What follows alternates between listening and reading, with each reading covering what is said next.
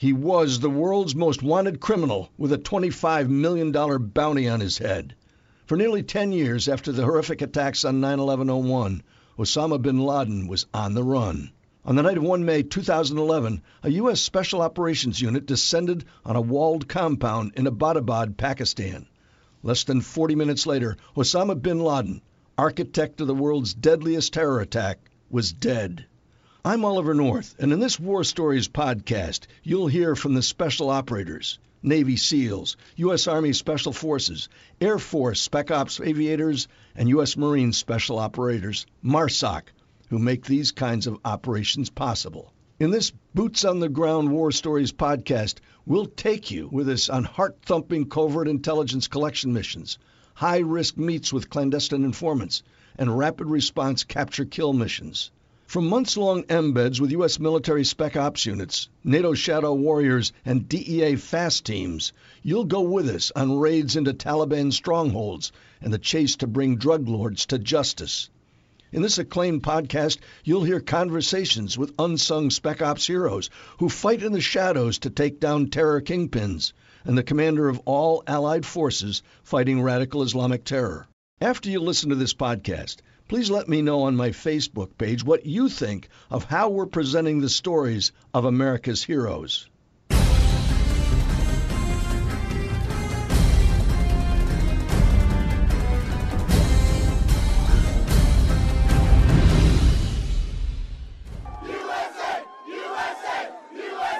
It was a celebration 10 years in the making. Almost a decade after the attacks in New York, Washington, D.C., and Shanksville, Pennsylvania, the world's most wanted terrorist was finally dead. Yes, we did! It took years of intelligence gathering to locate bin Laden in Pakistan, hiding just outside the capital in this compound. Once identified, an elite Special Operations Task Force, U.S. Navy SEALs, and U.S. Army Night Stalkers were sent in. The nation sent the best unit on earth to do the mission to kill that guy. There was no hiccups. There was no pause. We know what we're doing. That's why we're here. These are America's Special Operators, Navy SEALs, Army Special Forces, Air Force Special Ops, and the Marine Special Operations Command. Uniquely trained and equipped, these elite warriors execute some of the most difficult and dangerous missions in the war on terror. I'm Oliver North, and this is War Stories, coming to you from Nowzad, Afghanistan. 2 years ago, we were here with Fox Company 2nd Battalion, 7th Marines. They had to fight their way into this Helmand River Valley town, and back then, the only Afghan people here were Taliban fighters.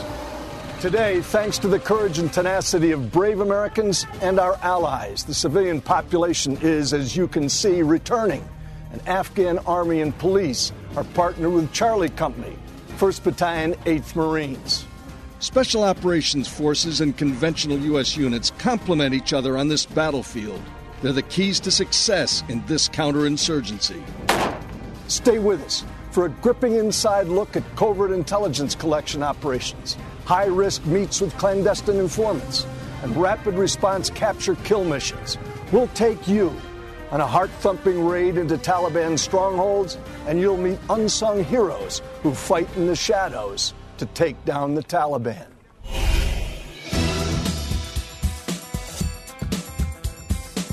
Many of the young Americans serving today in Afghanistan were just kids when terrorists attacked on 9/11/01. I was a freshman in high school. I was in my English 8th grade class. I was babysitting my nephews. I remember being in Mr. Moss's 11th grade English class. Armed with a desire to serve their country, they joined the military and are now deployed in the shadow of the Hindu Kush as part of NATO's International Security Assistance Force, or ISAF. We've deployed somewhere around 80 to 85,000 additional ISAF forces, the vast majority of those, of course, U.S. forces. General David Petraeus, the U.S. Army four-star who led the surge in Iraq, commands ISAF, all U.S. and coalition forces in Afghanistan. Is that surge of allied and coalition forces working here in Afghanistan? I think what is accurate to say is that there is progress in certain locations, in quite a number of locations actually, where we've had those forces for a sufficient amount of time.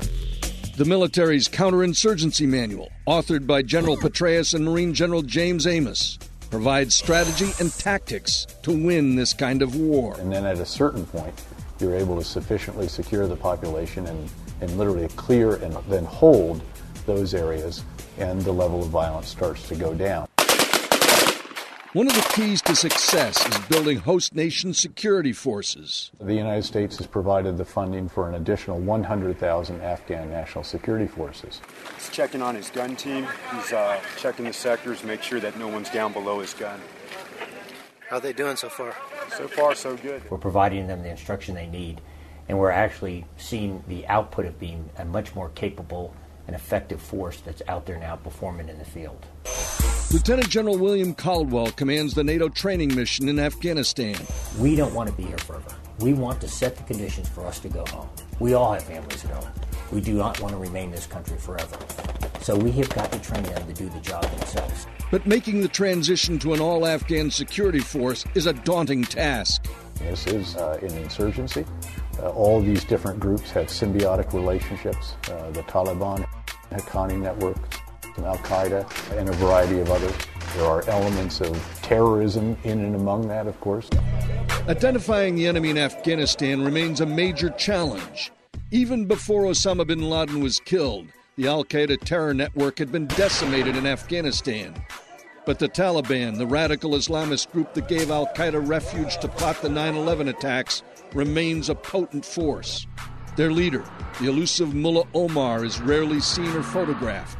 This FBI composite shows what he may look like today. The Taliban gets about a third of their revenue, we believe, from its connection with the illegal narcotics industry, the biggest in the world, of course. A great deal of the funding of this insurgency comes from drug trafficking. We see both major drug trafficking organizations supporting the insurgency and now insurgent networks engaged in drug trafficking on their own in order to fund their own activities. Mike Marsak is Regional Director for the U.S. Drug Enforcement Administration in Afghanistan and Pakistan. Over 90% of the opium produced in the world comes from Afghanistan, predominantly in the south.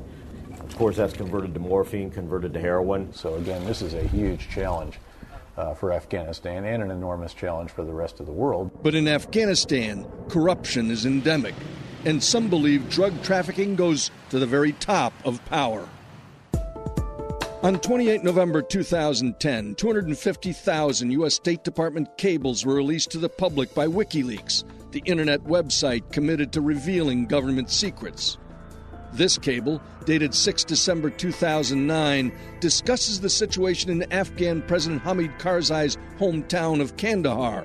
It labels Karzai's younger brother, Ahmed Wali Karzai, a kingpin and involved in illicit and criminal activities.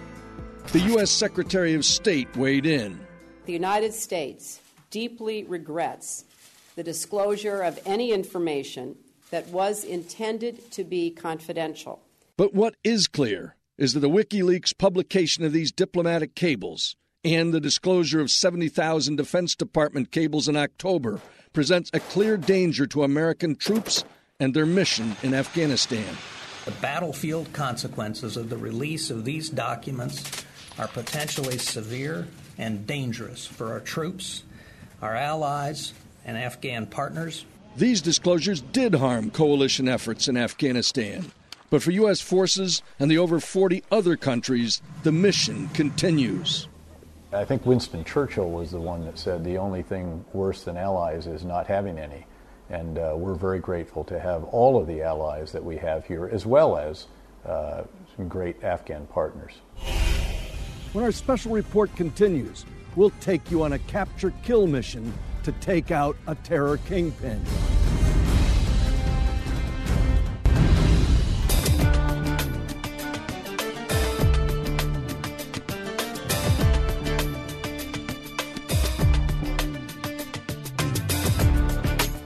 Throughout Afghanistan, from the trackless desert to high in the Hindu Kush, American troops go village to village, making contact with the Afghan people. The Marines like your bread. I hope you're ready to make a lot, because we're ready to buy a lot. Captain Gerard Dempster commands a company of the 2nd Light Armored Reconnaissance Battalion. The bazaar is really busy today. A lot of individuals are out there. A lot of the Ducants are open. Got some balloons. Probably is a good opportunity to meet with some of the locals and to hear from them. An essential principle of counterinsurgency is to live with and protect the population. This is a village-by-village, valley-by-valley endeavor. And one of the efforts we've made, particularly over the course of the last year, as we have increased the number of our forces and therefore the density of our forces on the ground. The mosque that's there in the courtyard seems to be the perfect opportunity and the perfect place to kind of gather all these people up as they're following us through the streets, an impromptu meeting to sit down with them and conduct this shura. A shura, or meeting, is an ancient custom here. It's the way Afghan tribal communities tackle and resolve local issues. Step up and say, I'll be responsible for a canal project, or I'll be responsible for the roads. Captain Dempster hopes to motivate the Afghans to take control of their own destiny. You could take that project and then find people to work for them, and then they pay those people. That way the money that is paid to those that are doing the work stays here in the bazaar and stays here in this village. It's up to you. I've come to listen first. 100 miles away, Lieutenant Colonel Stephen Grass, the executive officer of Regimental Combat Team 2, leads a similar meeting in northern Helmand Province. Colonel, you just led this shura. How important are these to what you're doing in counterinsurgency? Sir, our whole fight's about the people here, and they're the center of the coin fight, providing them security and making sure that they understand that we're in tune with their needs. Meeting with them is paramount to understanding their situation, their needs, and eventually giving us enough information to do the right thing, and so that they perceive it's the right thing for them. Shuras, meetings, and face-to-face time with the locals all yield information on Taliban activities and the drug trade that fuels their insurgency.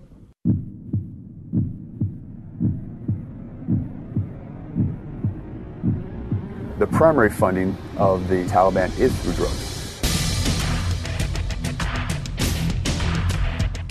Carson Ulrich leads a DEA FAST unit here in Afghanistan. What does FAST, F-A-S-T, stand for? It stands for Foreign Deployed Advisory and Support Team. A FAST team is a small group of agents, currently 10 agents, and our job is to target drug organizations and how they interwork with the enemy, Taliban, fund the enemy, and try to remove that asset from the insurgency, the drugs. It will go down in history as probably one of the most important missions that DEA has ever been on. Michelle Leonhardt is the administrator of the DEA. Administrator Leonhardt, this is a poppy field. We're in Helmand Province, the literally bread and butter for the Taliban. What can the DEA do to help stop this harvest from coming in and benefiting them? Well, the DEA is already doing a number of things within Afghanistan, and especially here in Helmand. And this is what funds the insurgency. This is what breeds corruption, and really men and women addicted on the streets of the United States and in Europe and Russia and other countries. FAST units partner with special operators, Army Special Forces, Marine Spec Ops, and Navy SEALs, among others. We can't do our job without them. They allow us to get out to other areas of Afghanistan besides the main area of Kabul. They also partner with Afghan commandos. There's actually two types of Afghan police officers that support DEA. We have an SIU, which is an investigative unit, and we have the NIU, which is kind of like an Afghan SWAT team. The DEA has long had a great intelligence capability. Keith Weiss is a senior DEA agent. We're able to deliver this information directly into the hands with the military planners. We work directly with them and then plan missions and execute them.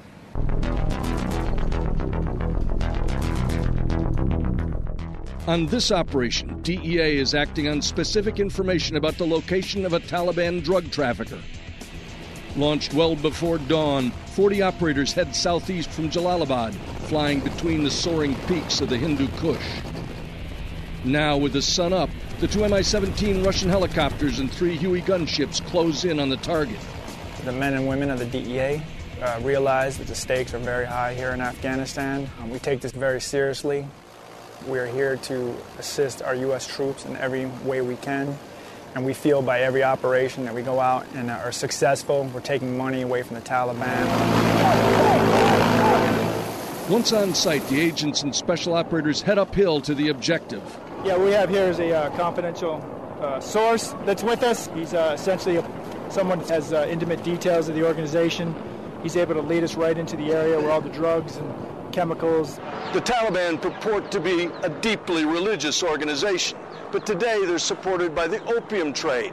Cutting their financial links is the mission of the DEA and these special operators. This compound is on a rat line from the poppy fields of Helmand province into Taliban-controlled Pakistan. These are precursor chemicals used to produce basically heroin. So this is used to take the opium, turn it into heroin. Process it in a morphine base, and then in the final stages into processed heroin. Waleed, you're one of the leaders of the Special Investigations Unit. What have you found here? We found, based on information that we debriefed from yesterday, we found that 60 kilograms of morphine based from this compound. A lot of morphine. Lots of morphine. Plus, we got some precursors which called chemicals. Based on the Afghan counter-narcotics law, it's illegal. No other use for it out here except making heroin? That's right. And it would all go to help the Taliban? That's right. The Taliban get their financial from the money from the drugs. The NIU agents pull out bags of heroin, and the special operators wire the contraband for destruction. I'm pretty happy that we seized all those type of drugs. It's a lot of narcotics. It is, yes it is. But on today's mission, this location isn't the only target. This location is supposed to have over 100 kilos of heroin and about 350 kilos of opium. There's more ahead on our special report. Don't go away.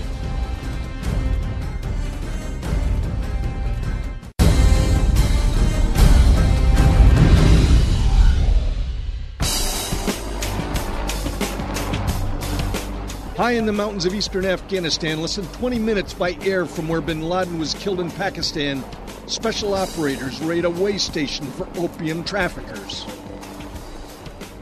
Our main job in country, really, is to work with our Afghan partners. The masked informants who led them here have also identified a nearby drug processing lab. We just got intel that there's about 7 donkeys and 3 adult male departed the compound, and all the donkeys are fully loaded. So we're assuming it's they're smuggling all the dope out. With a smoke grenade marking the extract LZ from location 1, all 43 raiders board helicopters and head to the second objective.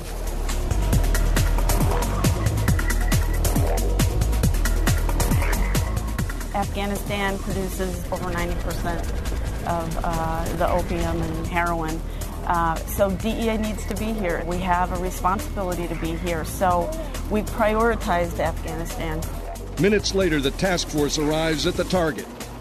Let's get him, let's get him, let's get him. This compound belongs to a significant organization with ties to the Taliban. After a dangerous assault up the mountain to the compound, they find most of the lab workers escape. But they didn't bother to take their children. Do you guys have something to break the lock with? One more round.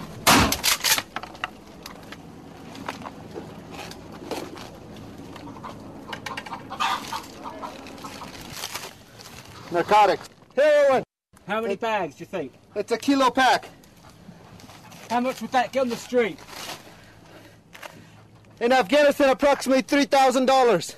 And in the US? $75,000 approximately, a kilo. What we have are all the components of producing heroin. You have raw poppy, you have processed opium from the poppy, you have the chemicals that are necessary to process the opium into morphine base and heroin. And what you have here is finished product, kilograms of heroin with particular markings that belong to this organization. This kilogram of heroin is essentially processed and refined and ready for transshipment out of the country and into further markets. This is their trademark? Yeah, this is a particular stamp that you'll find on a kilogram. So would this be marketed just like this in Europe or the United States? Yes, it would. We know from our many, many years of history in the narcotics business that you cannot stabilize and secure Afghanistan without taking care of the drug problem. We're privileged to support them on a number of those operations, as are some very good Afghan units, I might add. And there have been some very significant busts of various illegal narcotics industry activities. With one suspect detained, the task force prepares to blow up the second haul of contraband that day. 3, 2, 1, go!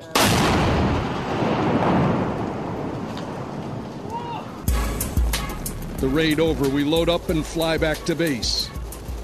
We're here in a support role in order to build capacity, provide them the training and expertise through specific programs, as well as through partnering on a day-to-day basis where we work hand-in-hand with our Afghan counterparts. We're a team of teams who are here in this country because we believe that we can make a difference, that we can give the Afghans the ability to have hope and opportunity for the future. We'll have more when War Stories returns.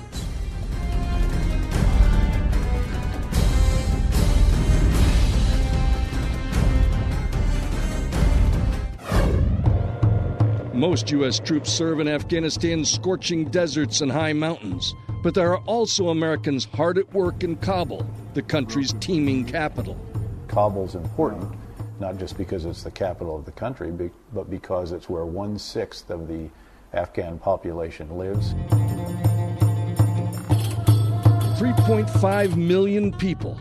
Unfortunately, much of the money from the opium trade flows to middlemen and corrupt government officials here, where the DEA also has boots on the ground. We're first and foremost criminal investigators. So we bring that mindset to the battlefield, if you will. We're looking at not just the drug cachet, but how this fits into the larger picture, identifying the organizations and trying to attack the organizations and its leadership. We've gotten a lot more of our street agents in country now. They interact directly with their Afghan counterparts. We accompanied a DEA backup team for a meeting with a Taliban informant. We agreed not to identify the agents. Can you tell me about this meeting we're going to here? We're going to meet with a cooperator who is providing very significant information on a group of bad guys here. Recruiting informants is extremely dangerous. That motorcycle just made me a little nervous. It's a lesson driven home by what happened in December 2009, when CIA officers 90 miles south of Kabul met with a Jordanian informant recruited to infiltrate al-Qaeda's leadership. He blew himself up, killing 7 CIA employees and a Jordanian national. How long does it take for you guys to develop a confidential informant like the one we're about to see? It depends. They're developed in all different manners. But the vetting of the individual and the corroboration of the type of information the person is providing DEA, that's the lengthy process. Intelligence gathered this way seriously disrupts the drug trade that fuels this insurgency and often leads to weapons stockpiled by the enemy. Tell me about those IEDs that you guys found. It's been a series of them. We've gotten about 4 of them recovered in the last month. They had a couple of remote control detonating IEDs with cell phones, and we got 2 of them in about a 3 or 4 day period. Our involvement and our ability to take those drugs and that asset away from the Taliban stops them from being able to purchase the weapons and maintain their insurgency. On this op, the informant is recruited at a gas station outside of Kabul. The level of this cooperator is very significant, and we'll move to a second location where You guys will not go. Let's just say that this guy passed on some information. Who makes the decision as to whether an operation is going to be launched based on that information? If something comes in, it may be something that tips the scale where an operation can be initiated. And human intelligence collected in high-risk operations like this is crucial to defeating the enemy. The transit route from poppy field to market is long and complex. It requires farmers, processing labs, and shipping stations. The DEA and their Afghan counterparts monitor these rat lines, collect intelligence, and interdict the flow of drugs. This is how nearly all of these missions begin. It's the middle of the night. The helicopter crews are out preparing the aircraft. The rest of the troops are inside the hangar. And just before dawn, we'll mount up, get aboard the birds, and fly off to the objective. Afghanistan is some of the most inhospitable terrain known to man. On this mission, it looks like the red planet of Mars. Helicopters transport the DEA, Spec Ops, and NIU raid force to the objective, cleverly camouflaged in the desert. These two shelters are a desert drug lab. They were found through intelligence means. They contain opium and hashish. The DEA agents and special operations troops, both Afghan and American, mean to see that none of this ever makes its way to market. So tell me what we've got down here. All right, so right now what's going on is basically we've got a drug press in Tent 1, like we anticipated. The DEA guys are doing their drug technical piece right now. Once they're done with that, chargers are getting prepped. We're going to burn both structures. We found drug hash in the second tent. The patrol's out right now. They should be back in about 20 minutes. They're looking for caches. Should be out of here about 25, 30 minutes. The special operators set fire to the lab and blow up the drugs and processing equipment. There it goes. DEA also targets transshipment locations, way stations, and stash houses on the opium rat lines that bring heroin to market. This looks a little bit like Shangri-La, but it's not. Pakistan is just the other side of that ridgeline, and this is a major opium transshipment point. And inside, look at this. So far, we found morphine, heroin, and poppy seeds. We got 100 kilos of heroin in this first building already. And about 10 kilos of hash. Tell me again the street value of this? Well, just right here, street value for the heroin in Afghanistan is probably about $200,000. In the U.S., probably approximately $3 million. How much of this would have gone to the Taliban? All of it. All the proceeds from narcotic proceeds goes to the Taliban in this region. Traffickers mark it with an emblem so they can identify their product. This stuff's ready to go to market. This ready to go. It's hash. So where's the lab? This guy's lab is out in the mountains. He, what he does, cooks the dope, opium to morphine, and it converts from morphine to heroin. Then he brings it into his compound and stashes it. So this is on the transshipment? To Pakistan. This stuff was on its way? Correct. Thanks to special operators, U.S. DEA agents, and their Afghan counterparts, these drugs will never make it to market.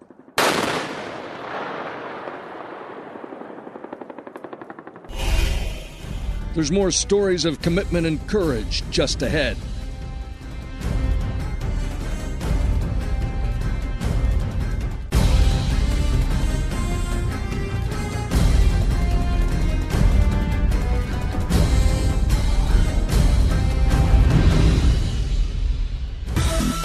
Winning civilian hearts and minds is a key element of victory in Afghanistan. Tech Sergeant Richard Oberstar is an Air Force PJ, a Spec Ops pararescueman, saving American, NATO, and Afghan lives. So what percentage of your cases are Afghan civilians? Well, I guess I would put it at about 30%, 30 to 40%. It's got to be very satisfying to know you're saving lives. I believe it's very, very satisfying. I'd like to give a lot of the credit to the air crew that's flying us there as well, because it is a team effort. We accompanied them on multiple casualty evacuations.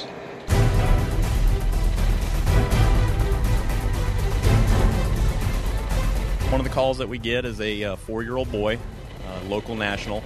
He's been hit by a truck, and stable vitals that we have, and we have to transport this intubated patient that's on a ventilator, bring him to the Roll 3 here in Kandahar, which is a higher echelon of medical care. With a 30 to 45-minute flight, we have to ensure that stabilization continues with monitoring, making sure that the ventilator is running, making sure, noting any changes to the patient's status. His father was terrified. Father was upset, naturally, but we're going to keep him on board our aircraft, and we're going to try to provide some level of comfort for him as well, and have him as an escort for his son as we bring him to Kandahar. The U.S. Air Force Special Operators fly the young boy to Kandahar for treatment. He's whisked into a medical facility and immediately given the best care available in Afghanistan. Let's say within a given month, if you run 50 calls, that'll tell you the number of people, local civilians that we're picking up, which is winning hearts and minds here in Afghanistan.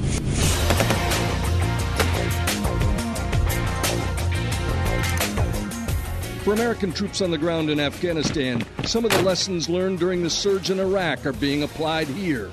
We recognized in Iraq that what really mattered was having the Iraqis support their government and their security forces, and the same is true here with the Afghans. The principal thing for us is trying to establish the security within the local areas provided by the Afghans. Brigadier General Larry Nicholson knows how important security provided by Afghan national forces is to victory. Every Marine here is not only a combat Marine, but he's a trainer. And they're going to be working very closely with the police, the Army, in the months ahead. They're going to be shooting a pad of the torso on each target. Right now they're doing some marksmanship training. Marine Major Jordan Walzer trains Afghan soldiers and police. This is just normal training they do between operations. These guys are fully trained and they go out with us on operations. In fact, they just came off an operation. It's a fully partnered force. We live together, eat together, fight together. This is going to be their show eventually. So again, we're totally partnered. There's really no difference between us and them. This is essential to counterinsurgency. Training, mentoring, and partnering from small units to the very top. We can do all of the language and cultural training available to man and still never have the language and cultural ability that they have and the understanding that they have. I'd like to call to everyone's attention that Joe Mahida has been the brigade commander of his brigade in Helmand for 4 straight years. He is known by all as the Lion of Helmand. It has been a great honor for me to associate with such a great warrior. I will tell you that there's not an issue that we have faced in the last 12 months that my number one personal confidant, the number one person I sought advice from, is my partner here, Joe Mahida. For the last couple of months, we have been like brothers. We have fought like best friends. I'm really thankful to the American military. They send the best soldiers and Marines to Afghanistan. They bring security to one of the hardest and most dangerous places in Afghanistan. So the good units, those who have been in existence for a while, who have gotten experience in combat, who have good leaders, very much get it about what it is that we're trying to do. I think when I came here, I was hoping to find somebody I could work with. I was hoping to find an Afghan partner. Not sure I counted on finding an Afghan brother, but I have, a lifelong brother. It's not just American men on the front lines. We are denying that sanctuary and that ability of the enemy to terrorize the rest of the world. Army Major Mariah Taylor is on her second tour of duty in Afghanistan. I believe that together, the coalition and the Afghans and the U.S. are really working towards improving the quality of life for the Afghan people. Lance Corporal Shannon Bortman is a member of a female engagement team, or FET. The FET team I've been doing for a couple months now. I really like it. I think it's really good for this country because the military can't talk to the women. We've broadcast over our radio that there's going to be a clinic for the ladies and for the females in Carnation. We've got a female engagement team that's down here. We're going to go in and talk with these females. These gentlemen have said it's all right if just the females go in there and speak, so we're going to take Holly in there. She's going to translate for us. Lieutenant Hannah Sides understands how critical female engagement teams are, and translators like Holly are indispensable to their mission. These women, all they really want is stability and a future for their children. We're just going to find out if they need anything and how everything's going in their lives and what their lives are like here. That's about all we're doing.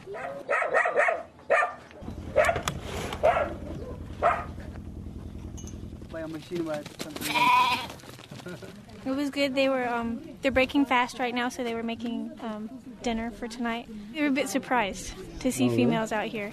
They said that they really appreciate us coming in and talking to families, seeing what they need. They would like medical care, and they really respect the females coming in and talk to the families. It's good, and the more that we come out here and the more they see us, the more they'll get used to us and the more they'll open up to us. The capture-kill mission to take out bin Laden is next. Don't go away.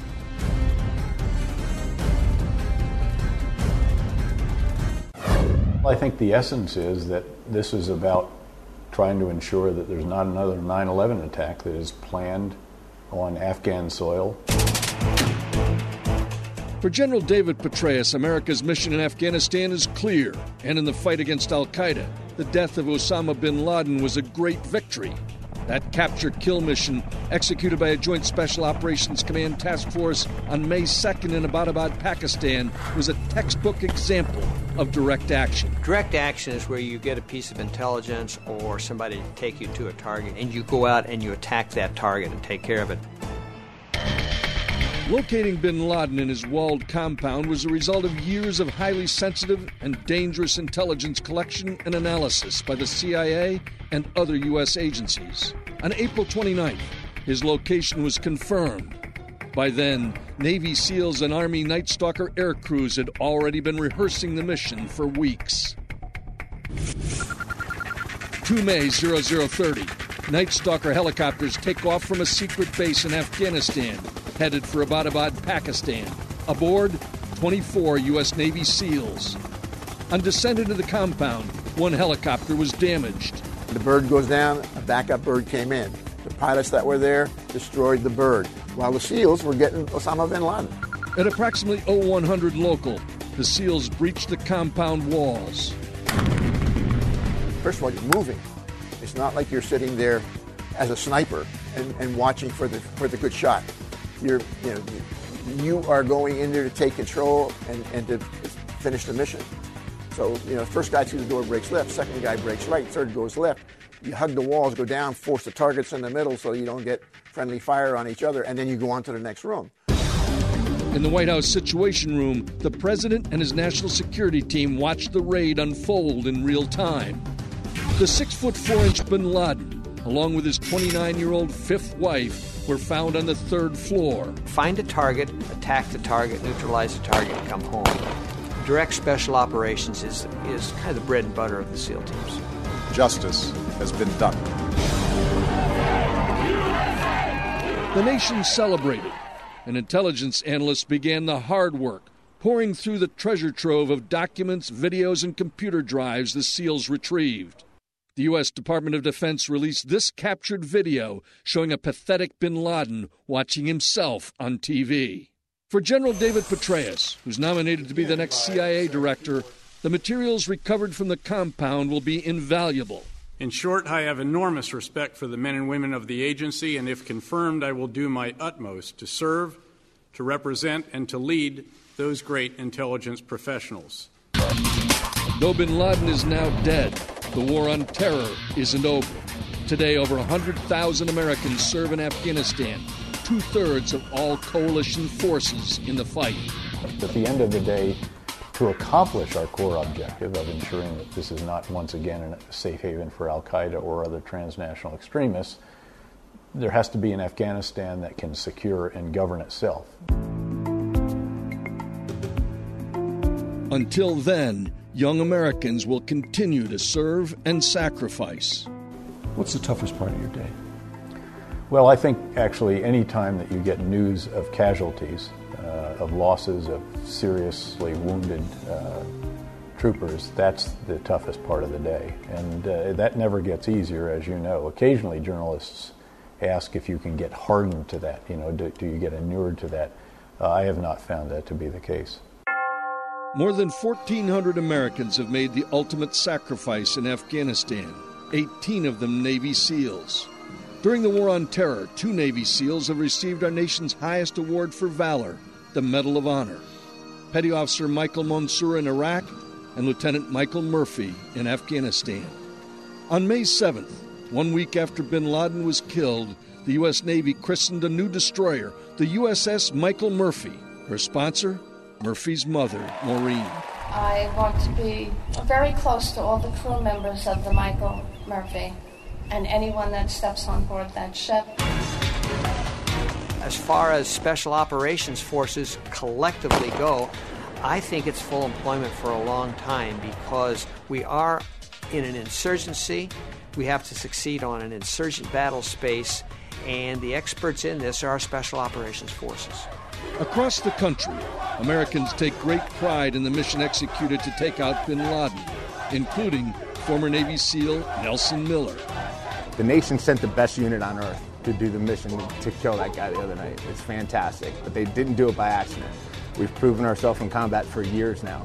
And the president had choices on who to send, and he sent the SEALs. And I have nothing but pride for those guys and a large portion of jealousy that I wasn't sitting on the helicopter next to them.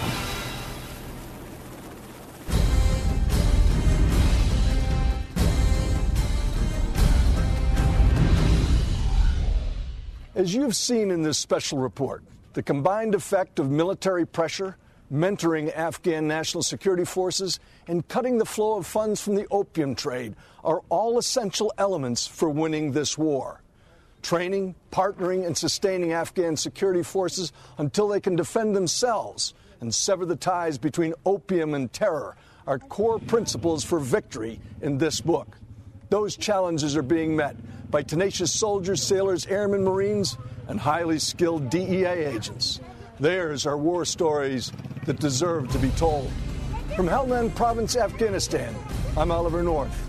Good night.